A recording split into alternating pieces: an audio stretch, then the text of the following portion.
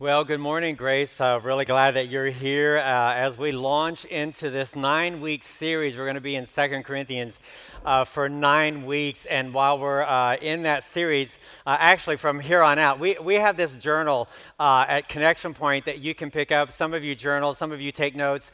And this is a perfect tool for you to dig in deeper or just keep track of your thoughts and the notes that you take in this series. And we have reflection questions at the end of every outline. You can journal those questions in this. You can take them to your small group if you're doing 2 Corinthians with us on a Sunday morning. They're $10 at Connection Point. That'll just be an extra tool for your discipleship. And speaking of small groups, it's not too late. We launch next week. If you want to be in a small group, we still have room for you in those groups. If you want to start your own group, we'd love to help you do that. But again, that's just another tool in your discipleship. 2 Corinthians, we're starting in chapter 1. Turn to that if you have a Bible. You might want that open with you, or you can use the Bible that's provided page 964, or go to YouVersion and take notes, or open up the journal. Now, first question I want to ask to you, how many of you are letter writers? You actually write things on paper and send them to people? Okay, people used to do that. How many of you are texters? Yeah, far more texters than letter writers. Up your game, okay? In ancient times, before the printing press and electricity and iMessage, letter writing was the major form of communication among humans, and we live in an Instagram world where long, deep thoughts. Does anybody have those anymore? Paul, we have a whole section of the New Testament called the letters. People like Paul and Peter and James and John, they wrote letters to individuals. Some of them were to groups of individuals, to churches, this is what we're going to look at for the next 9 weeks. We're going to look at a letter that Paul wrote to a church in Corinth. It is the second letter in the New Testament that we have from him to this church. And a couple of things I want to say about 2 Corinthians before we get into that. Some of you may be asking, do I need to understand 1 Corinthians before we get into 2 Corinthians? And the answer is no. They are two actually separate letters. This is not like a sequel like The Lord of the Rings. Many of you have asked, do I need to watch Dumb and Dumber 1 before I watch Dumb and Dumber 2? The answer is you don't need to watch either. They're dumb. And you won't understand either one of them. But I just, if you're going to watch Toy Story 4, please do yourself a favor. Don't rob yourself of the joy. Just Netflix all 4 of them. Start from 1 and go to the 4. So this is not, 2 Corinthians is not like a sequel. Paul gets very personal. He wrote 1 Corinthians and got very personal with the Corinthians about their problems in the first letter, but he gets very personal about his own problems in the second letter. So it's kind of a different nature. Paul spent a lot of time in this city, so he knew them well. This church knew him very well. And so this is a very personal letter.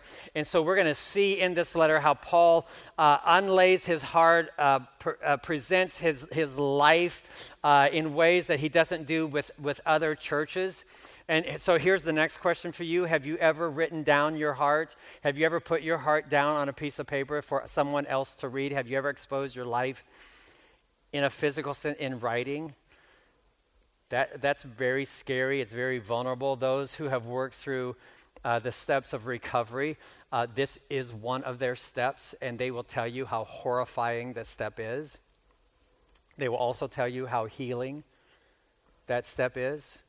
To express your heart, to express your mind, and put it down in a physical sense, to examine it and to read it and to risk being known in this way, to all the blemishes of your life, all the hurts that you hide from others, all the struggles.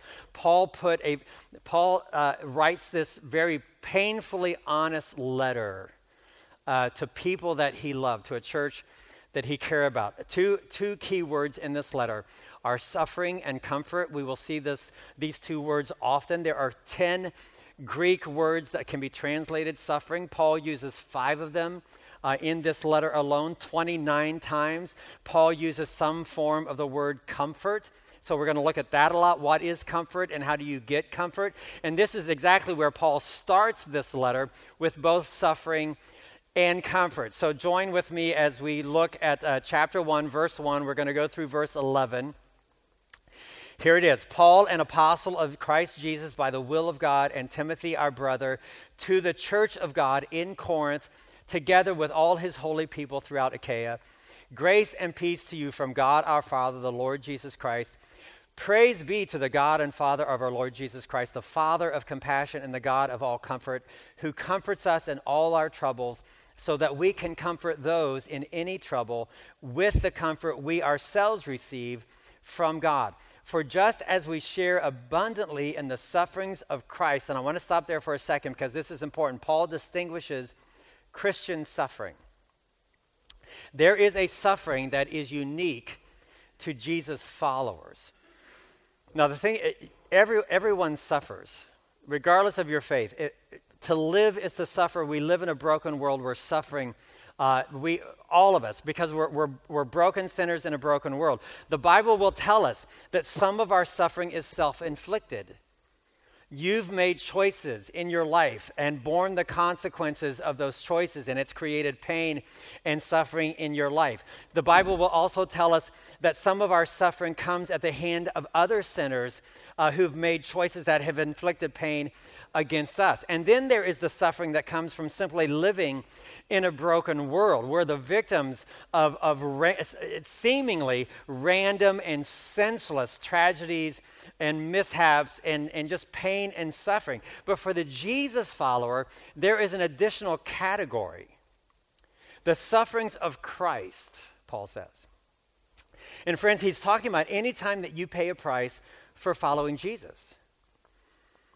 And you have paid that price. Ridicule, being made fun of, being rejected, being treated differently, discrimination, possibly in the workplace or in a social setting, all the way to persecution and death.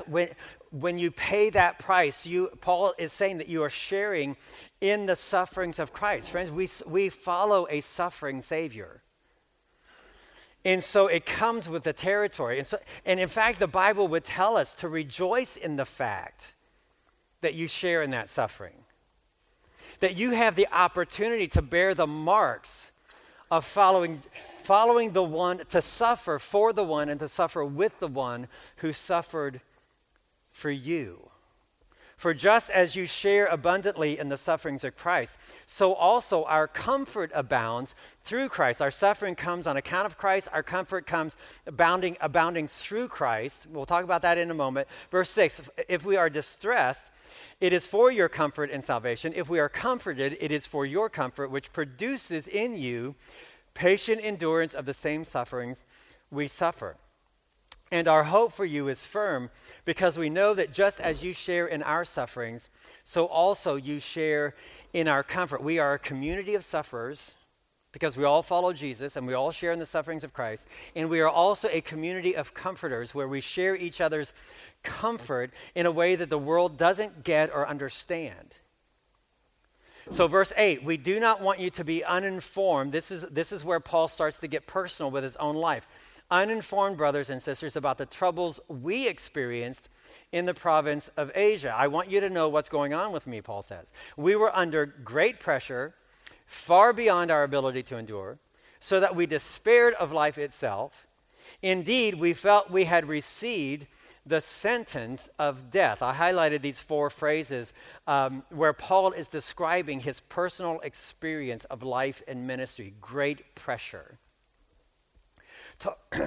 Talking about a weight that is excessive, like a car rolling over you, like a beam from a building or a wall from a collapsing building falling on top of you. Have you ever felt like the world was caving in all around you and on top of you? Great pressure beyond our ability. This is something Paul says, I cannot handle, I cannot hold it up, I cannot hold it back. This is a weight exceeding my ability, exceeding my strength, even to the point where we despaired of life itself. What does this mean? Friends, this is the Apostle Paul. This is amazing that he's saying this.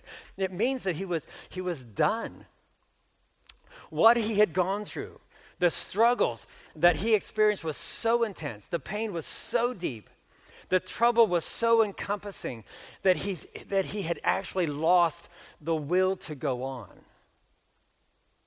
This is no buck up buttercup. This is, I'm finished. If I were to die tomorrow, that would be okay with me. That's what he's saying. I despaired of life. There's a common cliche, Christian cliche, that goes around. You've heard it, you've probably said it. God won't give you more than you can handle. It's not true. So don't tell that to people. Don't listen to that from people. It doesn't line up with Scripture. It doesn't line up with personal experience. Friends, that kind of thinking puts you in charge. It puts the focus on your strength and your ability, not on God's power. That kind of thinking actually pours on the guilt when you've crumbled under the weight of a problem you thought you should have been able to handle and take care of. Where does your help come from? It comes from the Lord, the maker of heaven and earth. You are not wired to handle the brokenness of this world. Why do we find ourselves in situations we cannot handle? Why would God allow us to reach a point that feels like death to us, like there's no way out and there's no way we can go on? Well, friends, there's many reasons why people suffer, but there's no reason bigger than this one. Paul writes, he goes on, he says, but this happened. This happened so that this is the purpose, this is the reason, this is what Paul is learning from this hopeless suffering, that we might not rely on ourselves, but on God who raises the dead. On God who raises the dead. Say that with me. God who raises the dead. Say it one more time. On God who raises the dead. Friends, suffering knocks us to our knees to remind us that you cannot handle the brokenness of life, but you have a God who raises the dead. He goes on, verse 10, he has delivered us from such a deadly peril, and he will deliver us again. On him we have set our hope that he will continue to deliver us. Notice how many times Paul puts the focus on God. He has delivered, he will deliver, he will continue to deliver. Verse 11, as you help us by your prayers. I mean, there is a part that we play in this. There's a part where prayer comes in. What is prayer and what does prayer do? Well, prayer does a lot of things, but friends, at the core of prayer admits human impotence and recognizes divine omnipotence. Prayer reminds you that you cannot handle it, but that God can. There's a verse in 2 Chronicles. This comes out of the Old Testament. King Jehoshaphat and all of his enemies got together, and they all ganged up at the same time. And the story is told in 2 Chronicles 20. And Jehoshaphat is standing there against all of his enemies, and he says, we don't know what to do. We don't know what to do. But our eyes on you. Our eyes on you. We can't handle this, God. But you raise the dead. I don't know what you're going to do. This is your problem, not mine, because we don't know what to do. So Paul goes on, verse 11, as you help us by your prayers, then many will give thanks on our behalf for the gracious favor granted us in answer to the prayers of many. In other words, when God delivers, and he has delivered, he will continue to deliver. And however he delivers in this particular situation, when he delivers, all the earth will know that there is a God in heaven. This is how Paul starts his letter. The relationship that Paul had with this Corinthian church was such that he didn't need to waste time with the superficial niceties. You know, how you doing? How's the weather? How's the Bears? Nobody wants to talk about that anyway. You know, do you have one of those friends where, you need at least one of these friends where you can skip all the fluff and get straight to the business of life. Okay, what's going on with you? Where does it hurt? What can I do? What do I need to pray for? Stop beating around the bush. Tell it like it is. Don't spare my feelings. Don't apologize for yours. We love each other too much to waste time. Paul says, I didn't think I was going to make it. This is the Apostle Paul we're talking about, friends. Here I am, an apostle for God's sake. I mean, literally, for God's sake, I have been called into apostleship, and I am telling you, I'm confessing to you that if I could die today, that would be fine with me. And he's not just talking about physical safety. I mean, physical death was an option, but he's emotional here. He is physically, emotionally exhausted and stressed and spent. He couldn't see a way out. He thought he was done. He wanted to quit. Friends, if you've never been there as a Jesus follower, you will be there. You just haven't been following long enough. Because following Jesus is hard. Taking up your cross is not a spiritual platitude. There is a price to following Jesus, and it is hard. What is Paul saying to us in this passage? There's 4 principles I want to share. Here's the first one, suffering. Friends, it's just simply a given. Paul says, I don't want you to be uninformed. That word could be translated ignorant. Paul says, I want you to know. I want to be clear on this. I don't want you to be mistaken. I don't want you to be naive. You need to know what's going on with me. I don't want you to be uninformed. Peter, his brother Peter, in the apostlehood, Peter writes a couple of letters to us, and he says to us, don't be surprised. When you are suffering, don't be surprised by that. So Paul says, I don't want you to be uninformed. Peter says, I don't want you to be surprised. Why does he say, I don't want you to be surprised? Because here's the deal, friends. We're always surprised. Aren't we? I mean, be honest. When we find ourselves in a situation that, we had no warning, we had no preparation, we never saw it coming, we didn't think we deserved this, we're always just a tad surprised at the suffering that God allows into our life. Job is a classic example of this. He had the perfect life, he had the perfect family, the perfect situation, he had everything that he could ever want, and without warning, without preparation, without an explanation, all of that was taken from him.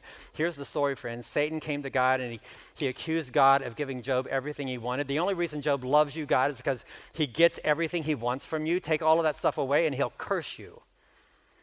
Well, the stories, Job doesn't do that. Now, without a reason for his suffering, Job just clings tighter to God. Now, it wasn't easy for him. Job argues with God all through the way, but in the process, he learns to love God for God and nothing else without the reason for his suffering. Here's the deal, friends. Had God given Job a reason, Satan would have won. Friends, this is important to understand in your own suffering.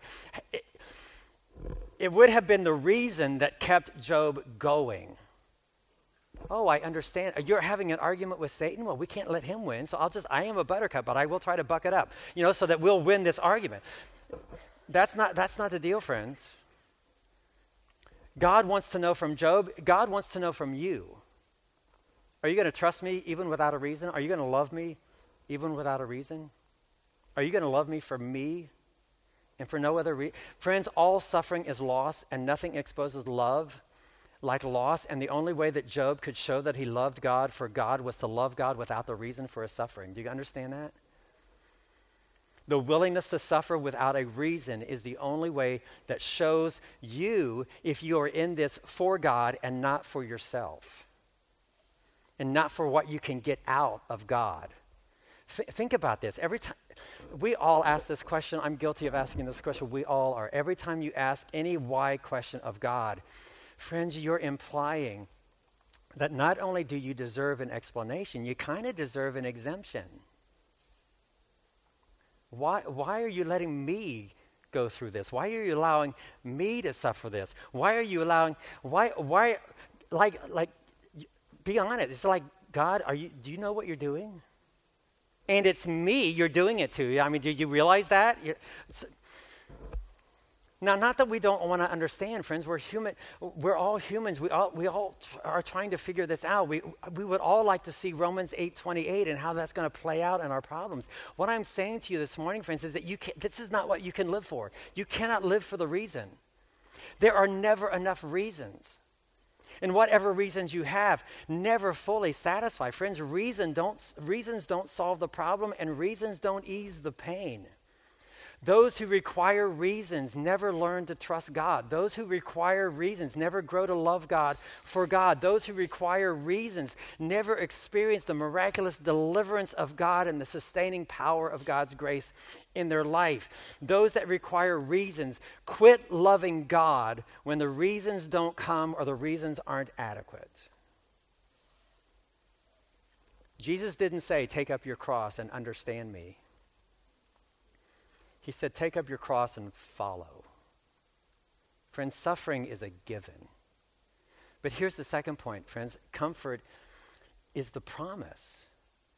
You have 9 times in these 11 verses, Paul uses the word comfort. Now we need to look at this word. 2 things about this. How would you define the word comfort? How do we use this word comfort in modern society? Most of us, I think of comfort as anything that would make life better, make life easier, make life more comfortable. A warm pair of slippers, a pillow top mattress. We have an entire hotel chain called Comfort Inn. We have an entire genre of eating called, and we love it, okay? And so anything that would soothe the ache. However, the literal meaning of the biblical word comfort means to help by giving courage. To help by giving courage, to come alongside and give courage. In fact, the English word comfort comes from the Latin word fortis, from which we get the word fortress, or fortitude. In today's vernacular, this word is applied to anything that can make life better or easier or less painful, but the original meaning of this word actually has more to do with strengthening the person, giving them fortitude by the way that we respond to their hurt, rather than trying to make their life easier, trying to fix their problem and making it all better. In other words, friends, biblical comfort doesn't relieve our pain as much as it strengthens our resolve. Why is this important, friends? Because to understand, friends, as a Jesus follower, when bad things happen to you, when you're in a point of suffering, friends, Jesus followers don't get over it. They get through it. God doesn't lead you around the valley of the shadow of darkness. He leads you through that valley. Denial and escapism isn't a part of following Jesus. There are lessons to be learned in the comforting process. There is character to be built in the suffering. There are aspects of God you will never know. There are aspects of yourself you will never discover without facing your suffering and allowing God to be the God of all comfort. So, biblical comfort is about the strength to get through. Now, here's the second thing about comfort. Comfort isn't something that you find. It is something that finds you. Because this is something you cannot handle. If you could handle it, you could find the strength. But you can't handle it. Comfort means with fortitude. Come with fortress. It talked in a human relationship, it's about a person coming up alongside you, giving you the strength that you cannot generate on your own. Spiritually speaking, this is the Holy Spirit. What do we call the Holy Spirit? We call him the comforter, the person who comes along and gives us the strength that we cannot generate on our own. Paul says in verse 5, "For just as we share abundantly in the suffering, so also our comfort abounds." Okay, he uses these 2 phrases, just as, so also. This is a statement of comparison, and he's saying for every suffering, there is a strength sufficient to comfort. Friends, this is a promise. I don't know what you're going through. I don't care what you're going through. Whatever you're going through, this is the promise from God. There is a comfort sufficient for your suffering. This is the same letter that Paul talks about his thorn in the flesh. Some of you are familiar with that. We don't know what that was. It was something that tormented Paul all of his life. He prayed to God several times for God to take it away. God, number one, never took it away. Number two, he never gave Paul a reason why he had it. Just like Job, Paul had to learn to love God for God. He had to learn to trust God for God without the reason for his suffering. And so God never gave Paul a reason. He just said to Paul, "My grace is what?" Yeah, you know that, right? You know that. That whatever you go through, the promise from God, the God of all comfort, is that there is a comfort sufficient for the suffering. That's number two. Number three, character is the fruit. It is for your comfort, which produces, that fortitude that you're given, produces in you patient endurance, additional fortitude. James, the brother of Jesus, in his letter said, the testing of your faith produces endurance and character. Friends, sometimes suffering is corrective. You've made the choice. And so now you have to deal with the consequences, the pain that's inflicted on you because of your decision, and hopefully you can learn the lesson of that. Sometimes suffering is just simply constructive. Through no fault of your own, you are the victim of pain and suffering, and that God allows into your life to build the character, the endurance that you need. Either way, we know this to be true of every human being. Suffering changes you. Suffering changes you. You are not the same person that you are today. I don't know what you're going through, but I know this about you, that you are who you are today. Number one, because of the things that God has allowed you to suffer, but equally as important, what you have allowed God to do through the things that he has allowed you to go through. Whatever it is that God has allowed into your life, and however you have surrendered your life in that experience. I want to put 1 Peter chapter 1. Peter writes similar to this. I'll get to it in a moment, but before I read it, I just want to give you the context of Peter's life. One of my favorite stories in the Gospels is right before the crucifixion, where Peter comes to Jesus and says, "Hey, buddy, I'm your man." Remember that story? You know, all these yahoos are going to run away from you, but I'm never going to leave you. I'm going to stand strong. I got your back. And you know what? Jesus turns, he looks at Peter and says, "Bless your heart." Which interpreted says, "Yeah, you idiot. You're going to deny me 3 times, Peter. That's the reality of this. You're gonna fail." But you know the rest of the story? I want to tell you, you are far worse than you give yourself credit for. We always hype ourselves up. And Jesus he's blessing your heart. He's just blessing your heart. And Jesus is far more awesome. I mean, this story is that Jesus tells Peter that he's going to fail, and then he says, "But I am praying for you, Peter. I'm not going to give up on you. I'm not going to let you go. I am praying for you." Satan wants to sift you like wheat. This is the story. Jesus says, "Peter, Satan is going to sift you like wheat." Now, we're in the harvest season. What do we do when we sift? When you sift the grain, you're separating the grain from the chaff, and you throw away the chaff, the stuff that doesn't amount to anything, and you burn that, and then you keep the grain that's useful and productive. And so Satan is wanting to test, just like Job. Okay, he's going to test you.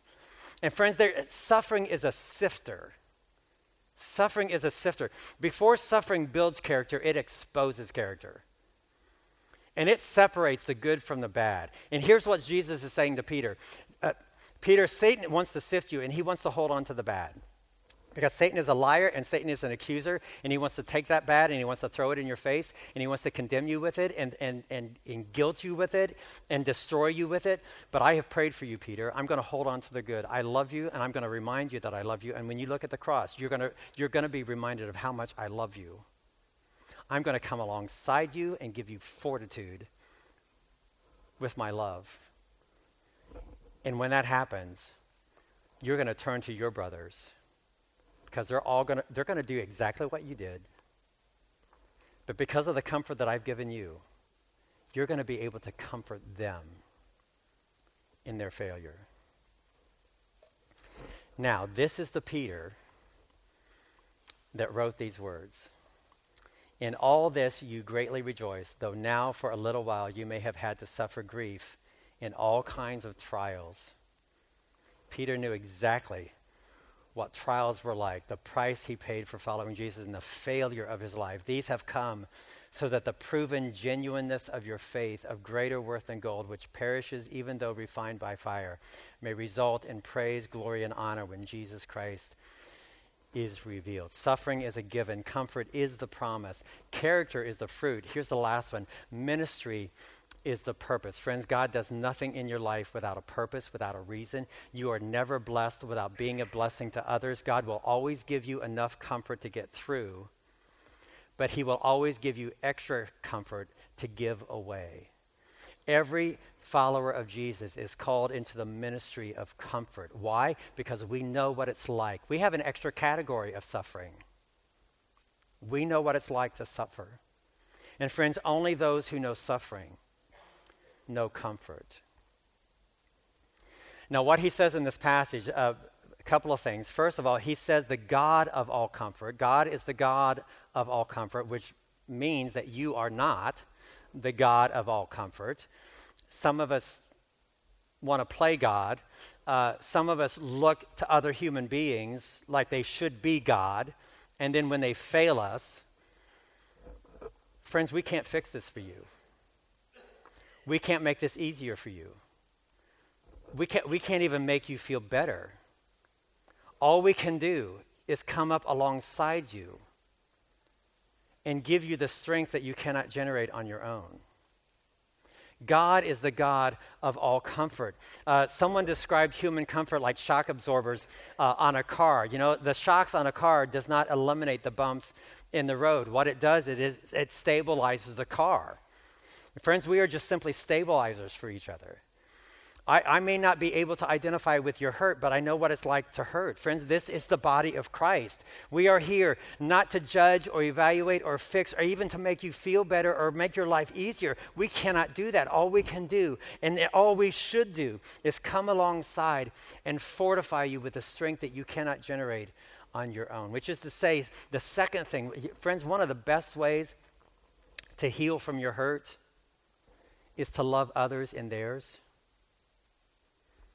One of the worst things you can do is to, and we do this all the time, one of the worst things you can do in your pain is to isolate yourself from others. We do this all the time. I'll just step out of my small group for a while because things are going on. I'll just leave church for a while because things are messy. And we just get trapped in that, and we get overwhelmed in that. We're not allowing other people to come alongside us and give us, we can't do this on our own. We can't generate this strength by ourselves. That's why we need the body of Christ to come alongside us, to give us the strength that we've received from God to pass on to you. Friends, don't waste your sufferings. God provides enough comfort to get you through, and he gives you more enough comfort to give it away. This is the gospel. Jesus became like one of us. He entered into our suffering, our experience, identified with our pain. But you need to understand this, friends. Jesus suffered not so that we would not suffer. Jesus didn't suffer to exempt us from suffering. Jesus suffered for us so that when we suffer, we could become like him and comfort those that he has comforted. Would you pray with me? Father, some of us are there now. We've been there, we will be there. So remind us, Father, through the teaching of this passage, that we are the body of Christ, and that you have not given up on us. You have prayed for, right now, you are standing at the right hand of God, interceding for every one of us. And because of that, because of the fortitude and the strength that we have from you, may we be the body of Christ to each other, to come alongside and to comfort with the comfort we have received. To that end we pray, Father, in Jesus' name. Amen.